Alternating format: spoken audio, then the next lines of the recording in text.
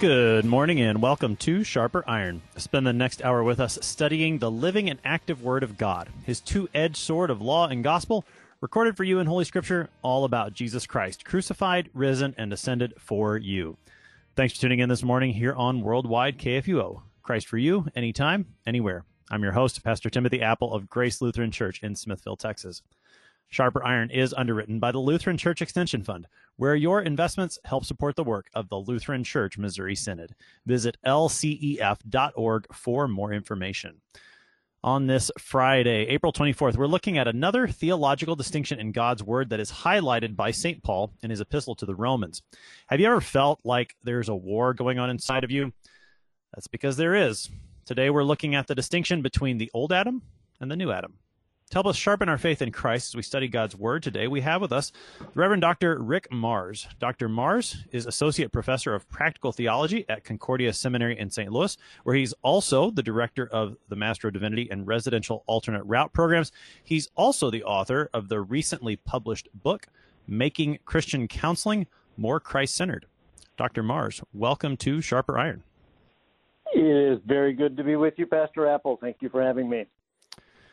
So, Dr. Marrs, as we get started this morning, this distinction that we're looking at today is probably not quite as familiar to folks as what we talked about yesterday with law and gospel. I think those words get used a bit more often than old Adam, new Adam language does. True.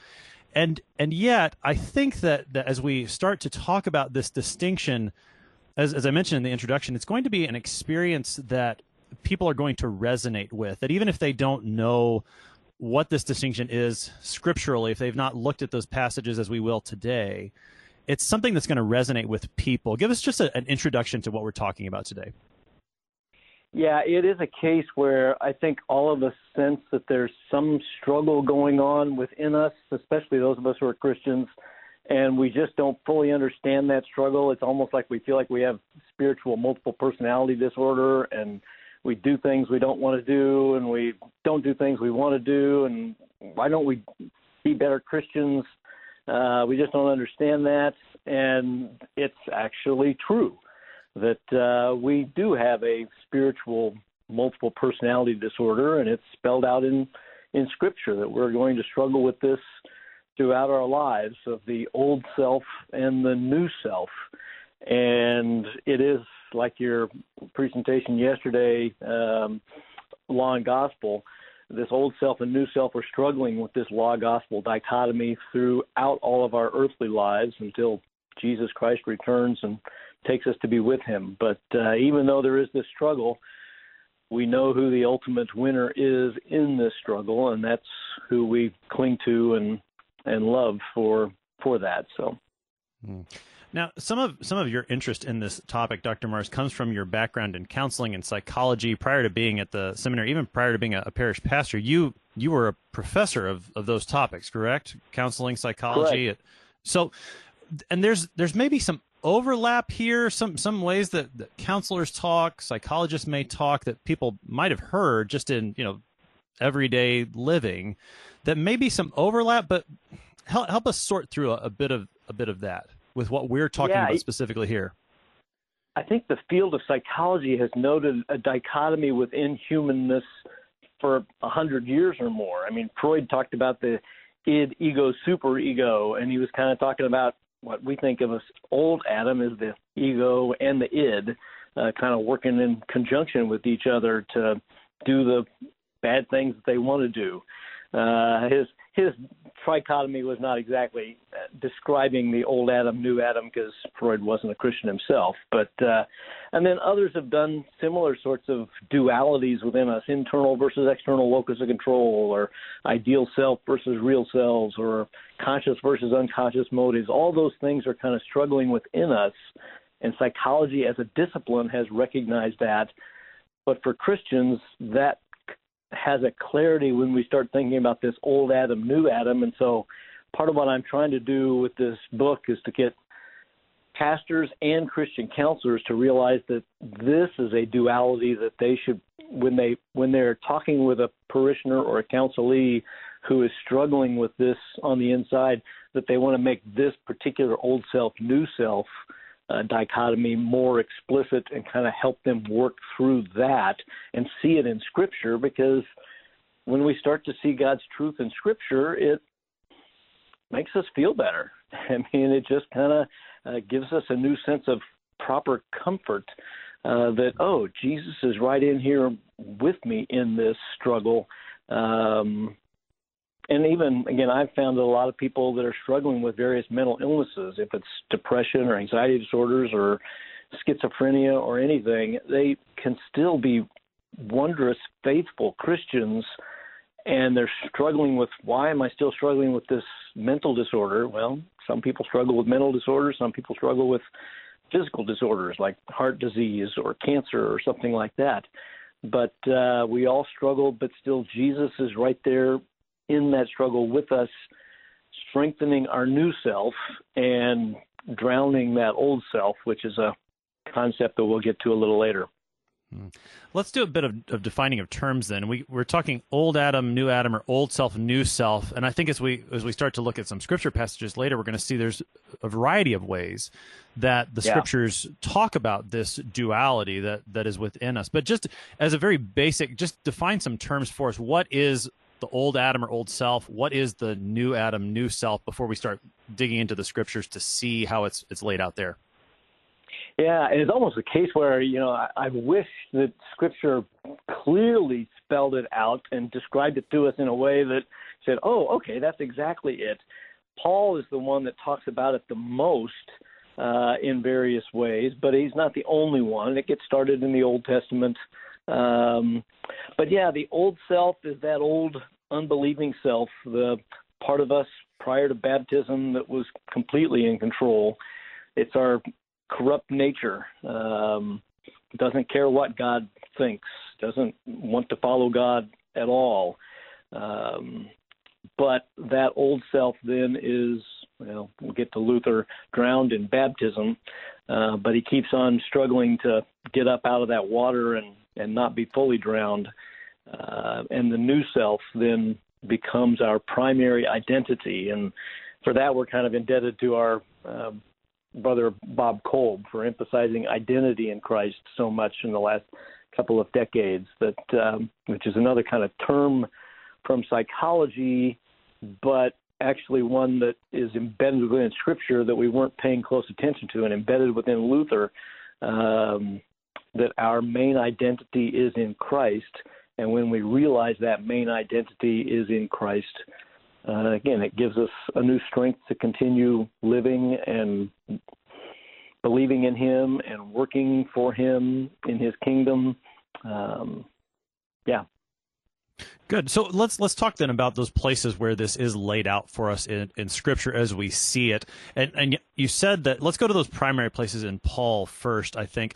And you said there's some in the Old Testament. And I've got your notes here in front of me, and I've got some thoughts that I want to bounce off of you in terms of how we might see this in the Old Testament. But let's go to those very clear passages first from Paul that lay this out for us. Yeah. In fact, after listening to you and the pastor yesterday, I thought, oh yeah, that Psalm 51 and other places, 2 Samuel 11 and 12 also apply to this. The law and gospel passages of the Old Testament, I think, also apply to this old self, new self sort of struggle that we have. So, but yeah, the clearest ones in Paul, to start with some non-Romans ones, 1 Corinthians, but the natural man does not accept the things of the Spirit of God, 1 Corinthians 2:14, but the natural man does not accept the things of the Spirit of God, for they are foolishness to him, and he cannot understand them because they are spiritually apprised or examined. But he who is spiritual apprises, examines all things, yet he himself is examined by no one. So again, Paul's saying there in 1 Corinthians 2, there is this natural man and spiritual man. So that's one way that this gets described. Ironically, it apparently doesn't get described particularly as old Adam, new Adam in any one place in Scripture, but Luther kind of put that together from all these other descriptions. So another place comes right after that, 1 Corinthians 3, 1-3, for I, brothers, could not speak to you as spiritual men, but as to men of flesh, as to infants in Christ. I gave you milk to drink, not solid food, for you were not yet able to receive it. Indeed, even now you are not yet able, for you are still fleshly. For since there is jealousy and strife among you, are you not fleshly? And are you not walking like mere men? Paul was writing this letter to the Corinthians because they hadn't fully, when we never do, fully embraced their new self, and they were still struggling and acting out like old men. And so there were all these jealousies and strifes between them. And then he goes on in 2 Corinthians 5, for the love of Christ controls us.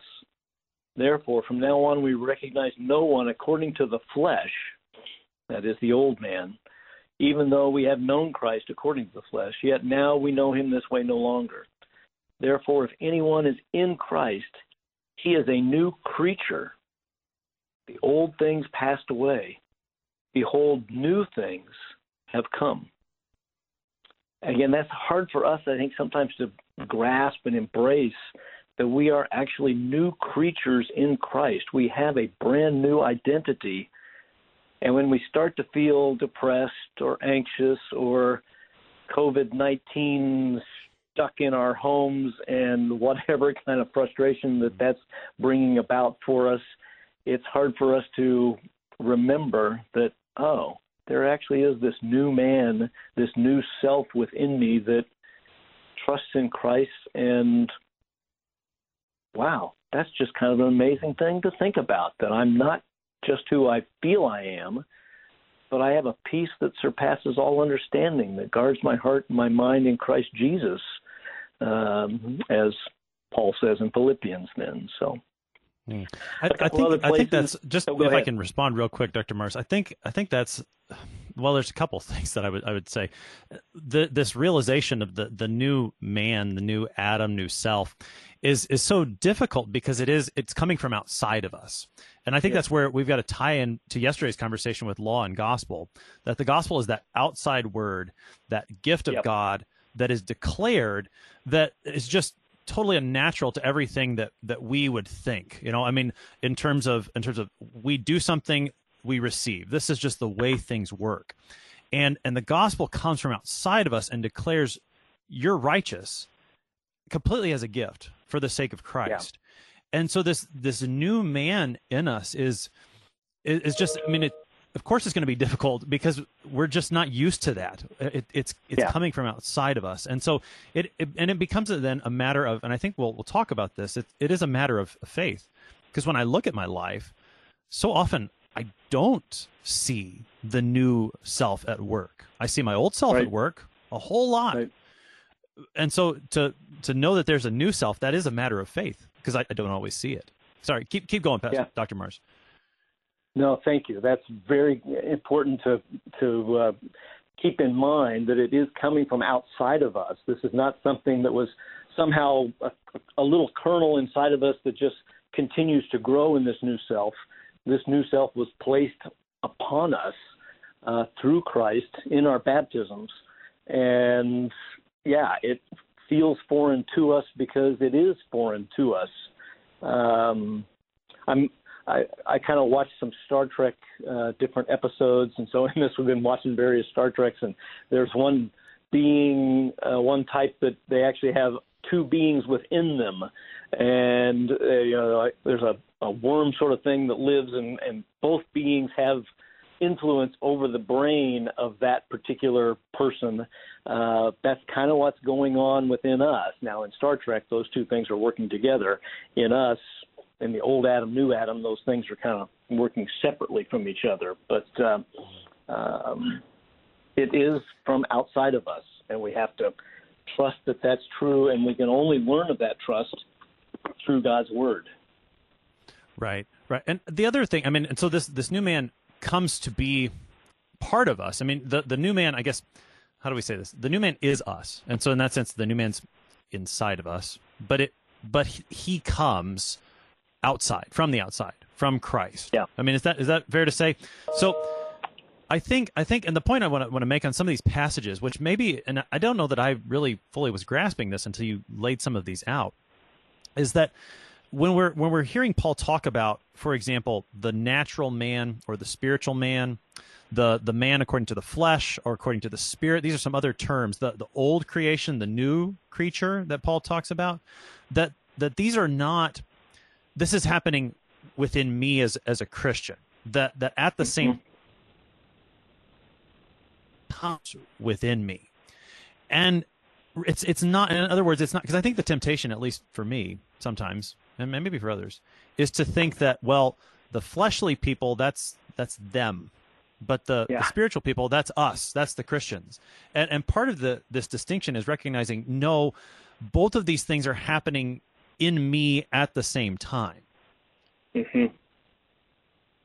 Yeah, I tell students about a time when I was 16 years old or so, and I was struggling with my faith, and I went to my pastor and I was telling him things like, yes, I just want to stop thinking these doubts. I don't want to think these things anymore.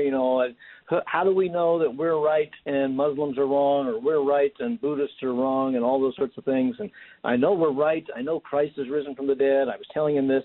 And he actually then pointed me towards Romans 7. He was a young pastor that actually had a hard time finding it at the time. So I tell students, make sure you know where to find Romans 7. But he pointed me to Romans 7, which we'll get to more later, where Paul's laying out that inner struggle that's still going on within the Apostle Paul, who we think of as being the most holy, most spiritual man that the Christian church has ever known. At least he wrote in that way. But he knew his own inner struggle in this life was still within him greatly. Yeah, we'll definitely, we're going to get to Romans here, probably on the other side of the break. I think I interrupted you earlier when you were going through some of the passages in Paul. You talked about a couple in 1st and 2nd Corinthians. Where else in Paul, besides Romans, which we'll come to later, do we see this distinction laid out? Galatians 5, especially verse 17, for the flesh, sarx in the Greek, sets its flesh against the spirit, and the spirit against the flesh. The NASB and ESV decide to capitalize that spirit because it's saying the Holy Spirit, but I think it's also talking about the Holy Spirit interacting with our new man. So for the flesh sets its desire against the spirit, and the spirit against the flesh, for these are in opposition to one another, so that you may not do the things you please, followed by the list of deeds of the flesh of the Spirit and the fruit of the Spirit, the deeds of the flesh and the fruit of the Spirit that comes later on. So, and then maybe one of the clearest ones outside of Romans 7, Ephesians 4:22, that in reference to your former way of life, you lay aside the old self, which is being corrupted in accordance with the lusts of deceit, and you be renewed in the spirit of your mind, and put on the new self, which in the likeness of God has been created in righteousness and holiness of the truth. I think that's one of the clearest ones in Ephesians 4, because it's just Paul's directly saying, yeah, you've got this old self within you, and it's corrupt, but you are being renewed in the spirit of your mind and putting on this new self. Actually, Jesus is putting on this new self, which in the likeness of God has been created in righteousness and holiness of the truth. So it's coming from outside of us again and bringing us this righteousness through our Lord Jesus Christ. Yeah, that's a very, I think, one of the clearest passages in Paul outside of what we'll look at Romans in a bit. So let's talk a little bit about the Old Testament, because I think, and as I was thinking about this in preparation for today, these passages in Paul are very clear when it comes to this old self, new self. Right. And you mentioned earlier, some of our conversation yesterday, but as I was thinking, trying to think through some of this old self, new self in the Old Testament and where you see it. Tell me what you think of this. So one of the places that came to mind, and it came to mind because of one of the ways we often talk about it is old Adam, new Adam, is to think about Adam. So in Genesis 1, we learned that Adam and Eve were created in the image of God. And in the fall, though, after the fall into sin in Genesis 3, then they start having kids. And in Genesis 5, Moses is very clear in telling us that when Adam fathered Seth, that Seth was in Adam's image. I mean, you have a very clear distinction there between the image of God in chapter 1 and then this image of Adam that Seth receives in chapter 5. And yet we also know from Genesis 9, after the flood, that man hasn't completely lost the image of God in certain senses, that you're not to murder your fellow man because man was created in the image of God. And so I don't know, I was just trying to toss those ideas around in my mind. The other thought that I had too from the Old Testament, and maybe there's probably clearer passages. I might be stretching things a bit too far.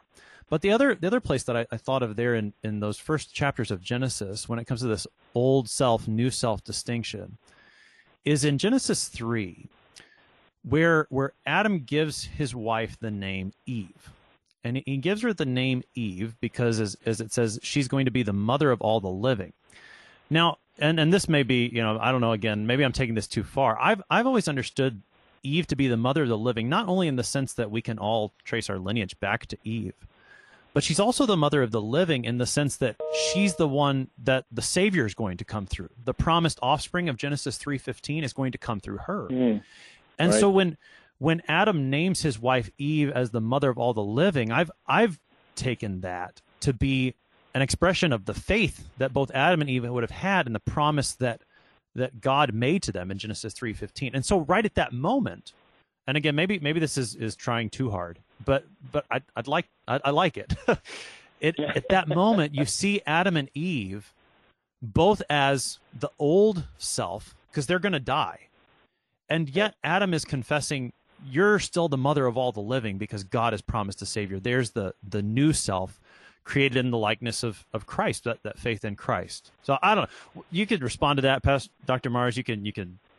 If you don't like it, that's fine. I just some of the thoughts that I had, and also take us to a few of those clearer passages in the Old Testament as well.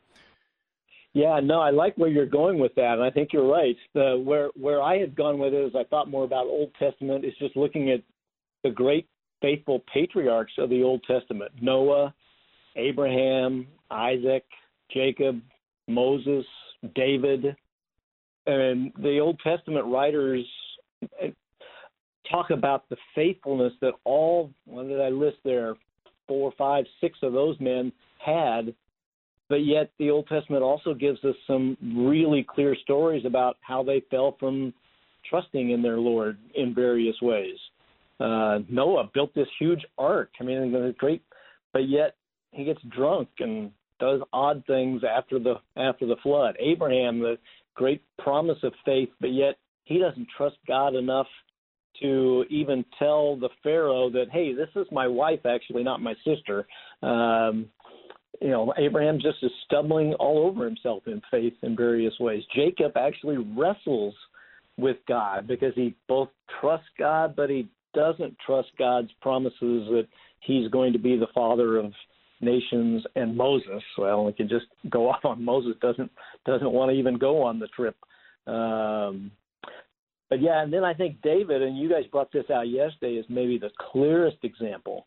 Just Scripture poses him as the most faithful, trusting in his Lord, but yet you get to 2 Samuel 11 and 12, and he's tempted to break the 6th commandment, which leads him to break the 8th commandment, which leads him to break the 5th commandment horribly, and has another man killed so that he can have his wife and not get in trouble with his kingship, because other people would know that he impregnated this other man's wife. He's a horrible sinner in that situation, but yet he confesses his sin once Nathan, the prophet, confronts him with it, and he confesses his sin, and when he confesses, he is forgiven. And that's then what leads us into Psalm 51, which I think is maybe one of the clearest examples, starting at verse 9, hide your face from my sins and blot out all my iniquities.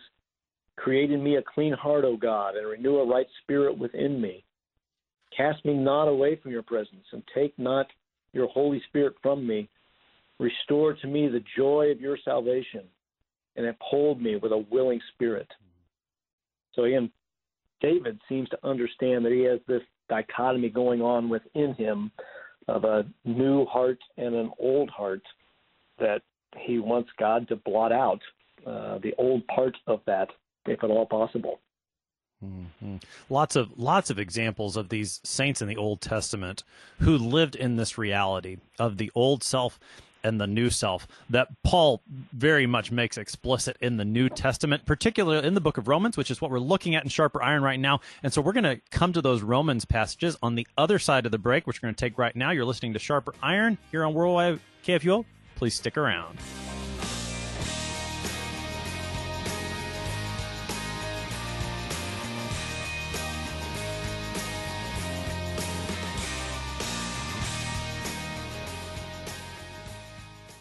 Did you know that for over 40 years, Lutheran Church Extension Fund has had the humble privilege of supporting Lutheran Church Missouri Synod ministries with low-cost loans and resources? This is Rahema Kavuga, Synod Relations Manager of Lutheran Church Extension Fund. Because of faithful investors like you, we've been able to help church workers, congregations, schools, and organizations. To learn how you can get involved, call 800-843-8233. Hello, I'm Gary Duncan. The COVID-19 pandemic is affecting our routines, vocation, and worship. Recently, you received a mailing about our annual Share-a-thon fundraising event. However, during this unprecedented time, KFUO Radio is postponing our on-air portion of Share-a-thon until June 25th through the 27th.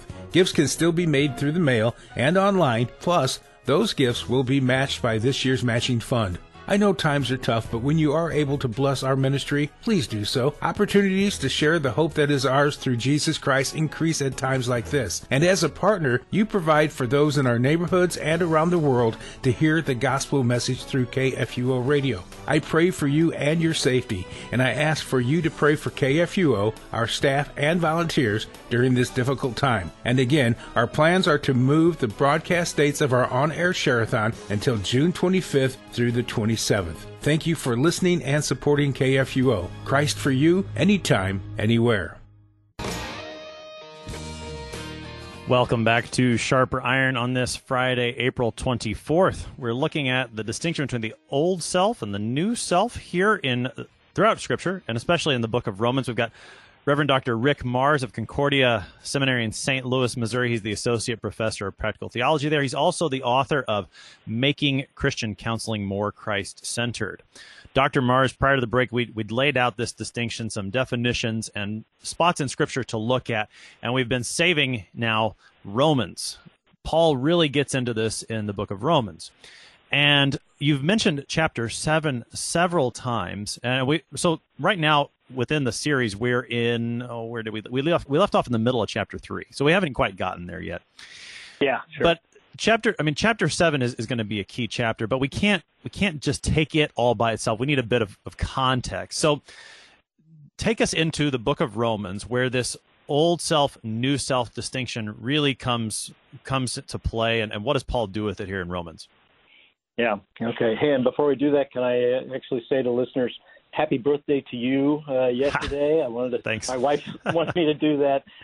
For those of you who don't, my wife and Pastor Apple used to work together when he was at seminary, so she wanted to send her greetings along to you as well. And I appreciate that. Thank you. Thank you. Thank you. Give my greetings to her as well. It was Yeah. She said say hello to my adopted son. So Thank you. So this is, I think it starts to come up actually in Romans chapter 5. At least Paul starts mentioning Adam in Romans chapter 5, verse 12. Therefore, just as sin came into the world through one man, and death through sin, so death spread to all men because all sinned. And then in verse 14, yet death reigned from Adam to Moses, even over those whose sinning was not like the transgression of Adam, who was a type of the one to come. So he's already here in verse 14 telling us, okay, we got a first Adam, now we're going to get a second Adam. So there is that play that happens in Paul as well. It's not just our own old Adam, new Adam within us, but often the first Adam, historical Adam, and the second Adam, who is Jesus Christ. So verse 18 says, therefore, as one trespass led to condemnation of all men, So one act of righteousness leads to justification and life for all men. For as by the one man's disobedience the many were made sinners, so by the one man's obedience the many will be made righteous.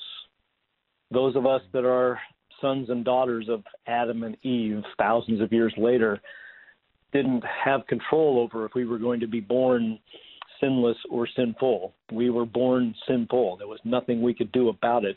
That one man's disobedience. And it's interesting that Paul doesn't blame Eve at all. He blames Adam, which I think is the right thing to do. Adam was silent when Eve was being tempted by the serpent. And Adam was the one who had heard God say, don't eat of the fruit. We have no scriptural evidence that actually points that Eve heard God say that directly. She was just trusting in Adam to tell her that they weren't to eat of that fruit. And then when Adam starts kind of looking the other way, which is the first temptation, in a sense, Eve goes ahead and eats the apple and gives it to Adam. And again, he was within sight distance. He was watching this happen, apparently. So it was his disobedience that made the rest of us sinners. So, but then in chapter 6 of Romans, Paul is probably being challenged by others. Say, well, then can't we just go on sinning so that grace may abound? And he says, by no means. How can we who died to sin still live in it? Do you not know that all of us who have been baptized into Christ Jesus were baptized into his death? And that's an amazing statement that Paul makes there that Luther really emphasizes, and we'll come back to later. And we who follow Luther's theology also tend to emphasize from the Small Catechism and Large Catechism. But our baptism is not just something that, is an image or something that, is, I don't know what I'm looking for, just a plaything to do. It actually does something to us. I remember preaching on this text once when I was a parish pastor, and an 80-year-old member came up to me afterwards and said, so, Pastor, what you're saying is when we were baptized, God actually did something to us. And I'm sure that she had heard several pastors in her previous 80 years of life preach something like that, but it was still sinking in when she was 80 years old that, yes, when we were baptized, Christ did something to us. We were baptized into his death. So, and then verse 4, we were buried, therefore, with him by baptism into death, in order that just as Christ was raised from the dead by the glory of the Father, we too might walk in newness of life. So again, he's hinting at that newness of life, the new self.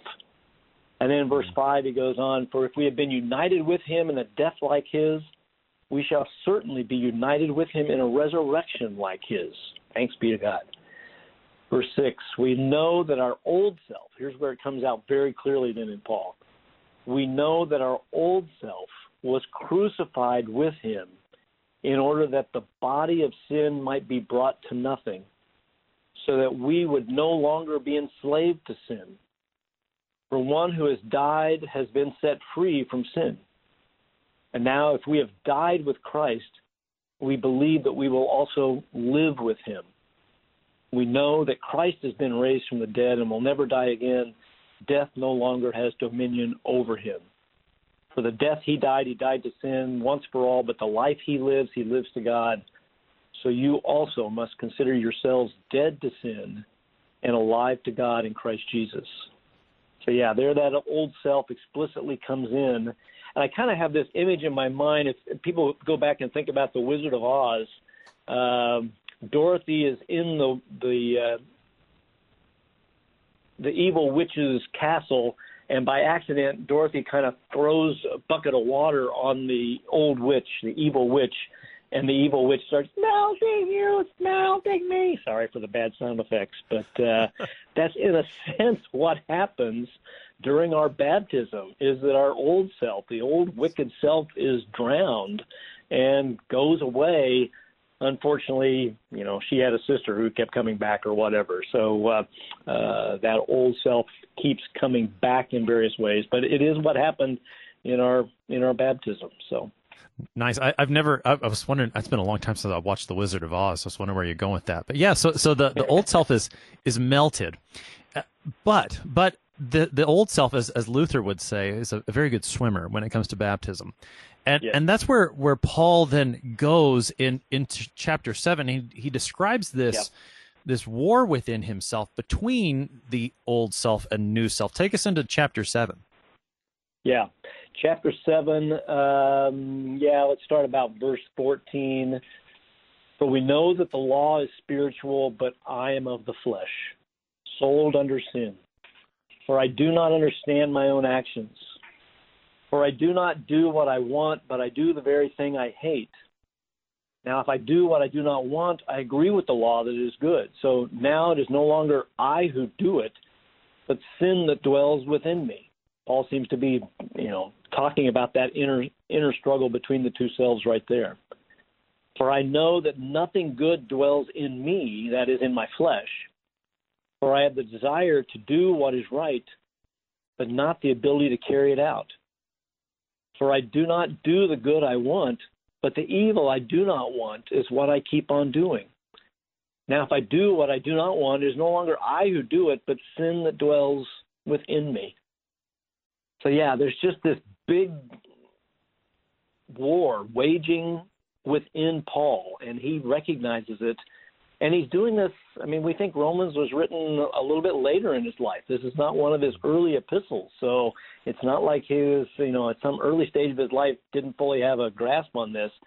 He realizes from Jesus' words in Matthew and other places where the law is not just about what we do, but about how we feel and the inner struggles. If we hate our neighbor, we're actually killing him in our heart. If we have lust for another woman or another man, we're actually breaking the sixth commandment in our hearts. And Paul probably realized how much more deeply Jesus pointed the law to us on the inside and knew that constant conviction of the law that he was having. I'll pause there. No, and that's so Paul. I appreciate that point, to recognize that Paul was writing this likely later in ministry. We've said at the outset of this series that he's probably writing it from Corinth toward the end of his third missionary journey. So the mid-50s, and again, that's, he's got another 10 plus years left in his life, but he's not a baby apostle at this point. He's done quite a bit, and to recognize that's a very important point to make. I think that as he matures, you might say, he recognizes the struggle within him all the more. And I know that's jumping a little bit ahead on some of your notes, but that part of our ongoing lives as Christians is recognizing this old self in us. And it's, I don't know if I can say it this way. It's almost like it gets worse. Like the longer I'm a Christian, the worse I recognize I am. And yet and so I appreciate my Savior all the more. I don't know if that's, is that okay to say? Yes. Yeah, no, exactly. In fact, I've been so impressed. Bo Geertz wrote a book called The Hammer of God years ago. He was a Swedish bishop in the 20th century, and all of us who went through seminary read that book at some point. And in one place, I've always remembered the story, and I actually put it in the book. One of his pastors tells a story about a farmer who bought a field, and even though he knew the field had a bunch of rocks in it, and he spent many months picking up the small rocks and piling them to the side so that he could farm the ground the next year. And he's happily clearing his field of these manageable-sized rocks at first, but then he starts to realize that as he goes a little deeper that there's larger rocks. And so he spends a lot of effort to dig out the bigger stones, the heavier stones, and slowly move them over the side of the field. And then he just keeps on digging, and when his spade goes down a few inches, he realizes it's solid rock underneath. He's bought a field that, has ground on top of it, but is a solid rock, and the limited stuff he's going to be able to grow on that field he realizes that the thin layer of soil is never going to really let him remove the rocks in total. And that's kind of what we're struggling with as we become more and more mature in our Christian faith. A lot of people, especially non-Lutherans who don't hear this message with some frequency, think, oh, okay, I'm getting better and better and better. I had a cousin who was Baptist who told me once it felt like his Christian life was a roller coaster because he goes up, up, up, up and gets stronger and stronger spiritually, and then has some sin in his life and realizes it and goes through a horrible where he starts to doubt that he was actually a Christian. Well, that's just kind of what we are like. We're on a roller coaster ride through this life where we're going to constantly realize our own sinfulness, and at the base of it, it's just completely there. And as we mature, we realize the completeness of that sinful nature within us. So Paul is realizing this, he's expressing it in Romans 7. How does this chapter all come to a conclusion, and what provides the comfort, the resolution for Paul here in Romans? Yeah, thank you. Yeah, he in verse 22 and 7, he says, "For I delight in the law of God in my inner man, but I see in my members another law, waging war against the law of my mind and making me captive to the law of sin that dwells in my members. Wretched man that I am, who will deliver me from this body of death? Thanks be to God, through Jesus Christ our Lord." He realizes that it's only through Jesus Christ that he's actually relieved of this wretchedness. And in that sense, I used to have a picture in my head that our old Adam was this strong little guy, and he eventually got smaller and smaller and weaker, and the new Adam was a strong guy, and he got bigger and bigger and strengthened throughout our lives. And in a sense, that's right, but I'm trying to come up with a different image in my own mind, because that new Adam is never strong within himself. That new Adam is strong because he has a strong Savior. And that's what's hard for us. In fact, that what I read was the end of chapter 7, but then that flows right into chapter 8, Romans chapter 8. There is therefore now no condemnation for those who are in Christ Jesus. Skipping down to verse 5, for those who live according to the flesh set their minds on the things of the flesh, but those who live according to the Spirit set their minds on the things of the Spirit.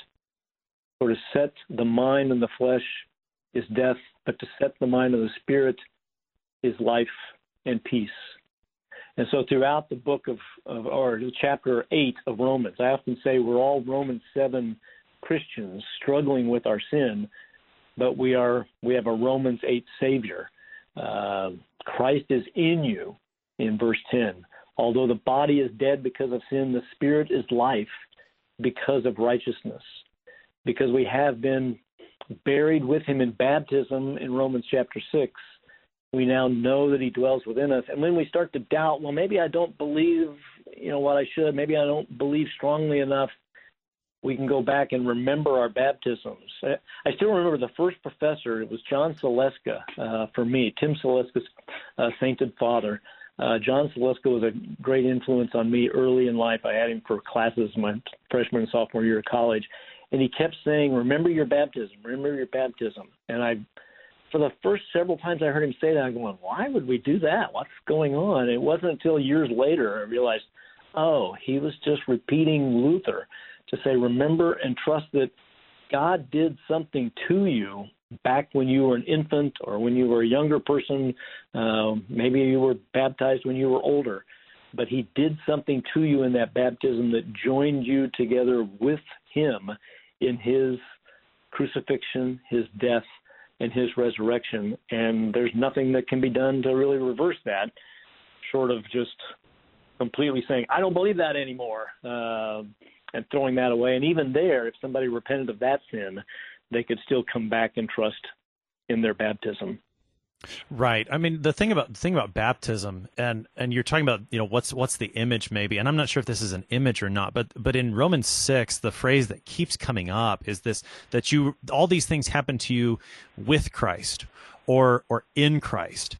And so the strength of the new man is precisely that the new man is in Christ. You are in him, and all that is Christ is now yours.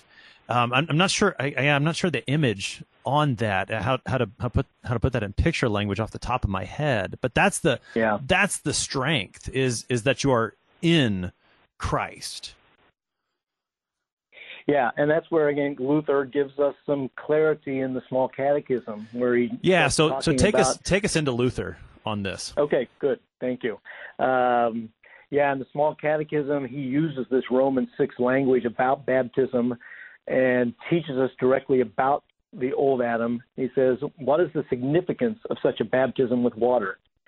Answer: it signifies that the old Adam in us, with all sins and evil desires, is to be drowned and die through daily contrition and repentance. And on the other hand, that daily a new person is to come forth and rise up to live before God in righteousness and purity forever. And then he says, where is this written? Well, St. Paul says in Romans 6, we were buried with Christ through baptism into death, so that just as Christ was raised from the dead through the glory of the Father, we too are to walk in a new life.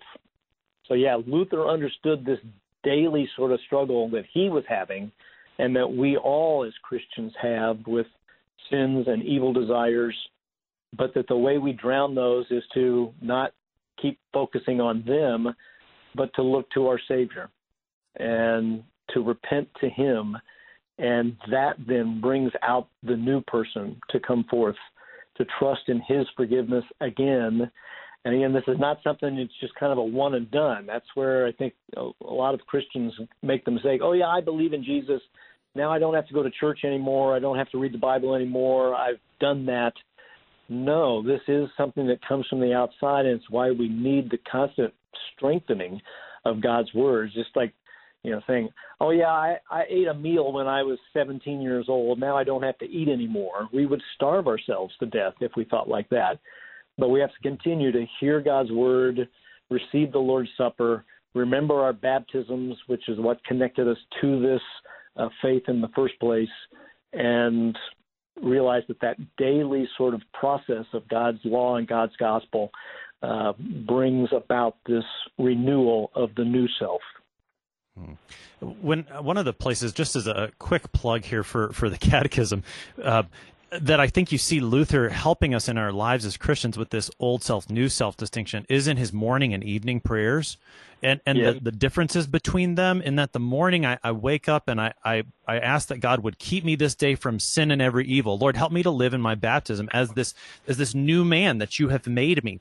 And then at the end of the day, you come before your Father in heaven and you ask him for forgiveness for all that you've done wrong. You recognize where that old self within you has gotten the best of you, and you plead for the Lord's forgiveness, and you trust that you've got it in your baptism. So, I mean, that's just another example of how this thought of new self, old self comes through very clearly there in the Catechism.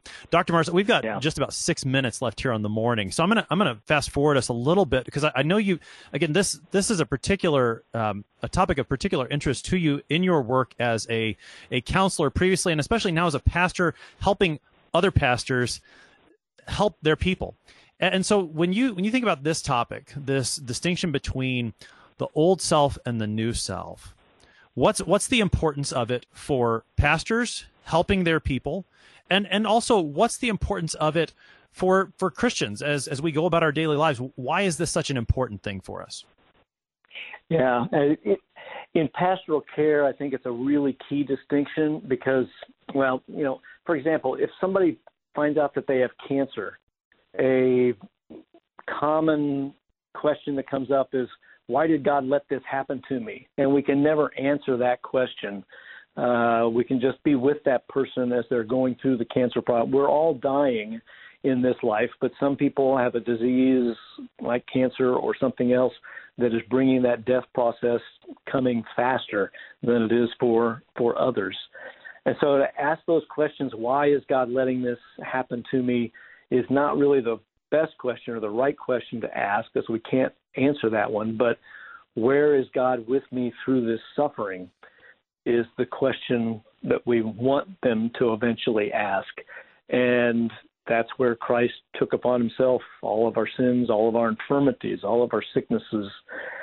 And then it becomes even more pointed, I think, when pastors are not dealing with somebody with cancer or heart disease, but if they're struggling with a mental disorder, depression, which, again, has a lot of physiological causes. Some people are genetically predisposed to depression or anxiety disorders, just like I tell people, the reason I climb tall buildings, I have this odd sport that I'm involved in. I stair climb.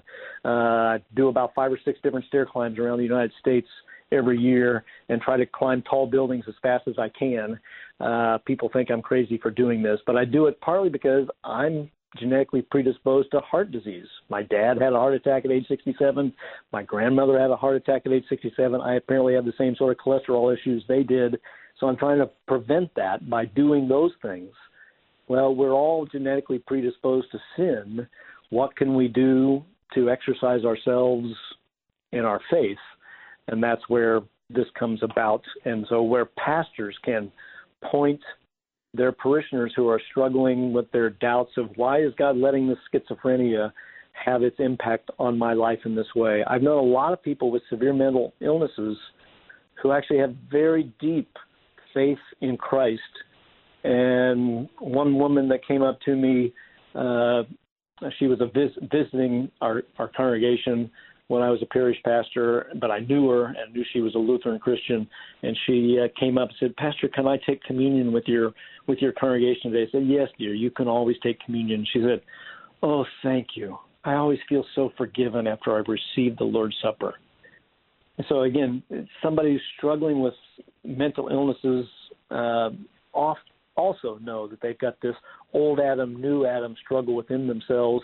And the only way we can really help them as pastors and church workers is to point them to Jesus Christ, their Savior. And we want to point them also to medical professionals who will help them be on the right medications so that their schizophrenia or their depression is minimized physiologically in some way. But those medications are not going to answer the spiritual questions that they have, only the gospel. And that's where I think a lot of Christian counseling is missing that because a lot of Christian counselors don't know Luther's soul care theology. They don't know how to bring the gospel directly in, and that's where I'm hoping my book, if pastors loan it to non-Lutheran Christian counselors or non-Lutheran Christian counselors get it in their master's degree program somewhere, that they'll go, oh, Luther had something pretty important to say about Christian counseling. I'm hoping that it's a book that has a greater influence on not just Lutherans doing soul care, but also non-Lutherans. Because a lot of non-Lutherans tell me, oh, yeah, I love Luther. I love reading Luther. Well, read the first 8 chapters of this book, and I think you'll love Luther even more. And then the last 8 chapters of my book are Christian counseling techniques that flow out and can be helpful to anybody, not just Lutherans. Dr. Rick Marrs is Associate Professor of Practical Theology at Concordia Seminary in St. Louis. He is also the author of the book, Making Christian Counseling More Christ-Centered, helping us today with a wonderful discussion on the proper distinction between the old self, the new self throughout Scripture, the book of Romans. Dr. Marrs, thanks for being our guest today. Thank you very much, Pastor Apple. It's been a great pleasure. Good to talk to you and your listeners. Old Adam, new Adam. In the first Adam, you and I are sinners, corrupt, in need of salvation that we can't come from ourselves. In Christ, we are the new self, created after the likeness, the free gift of God in Christ Jesus. This is a battle that keeps raging throughout our lives as Christians, but in Christ, this is the key, that we are in Him. That is our identity, and one day that old self will be completely gone when our Lord Jesus Christ returns, raises from the dead, and takes us to our eternal home. Lord Jesus, come quickly. I'm your host here on Sharper Iron, Pastor Timothy Apple of Grace Lutheran Church in Smithville, Texas. Thanks for spending the morning with us. Talk to you again next week.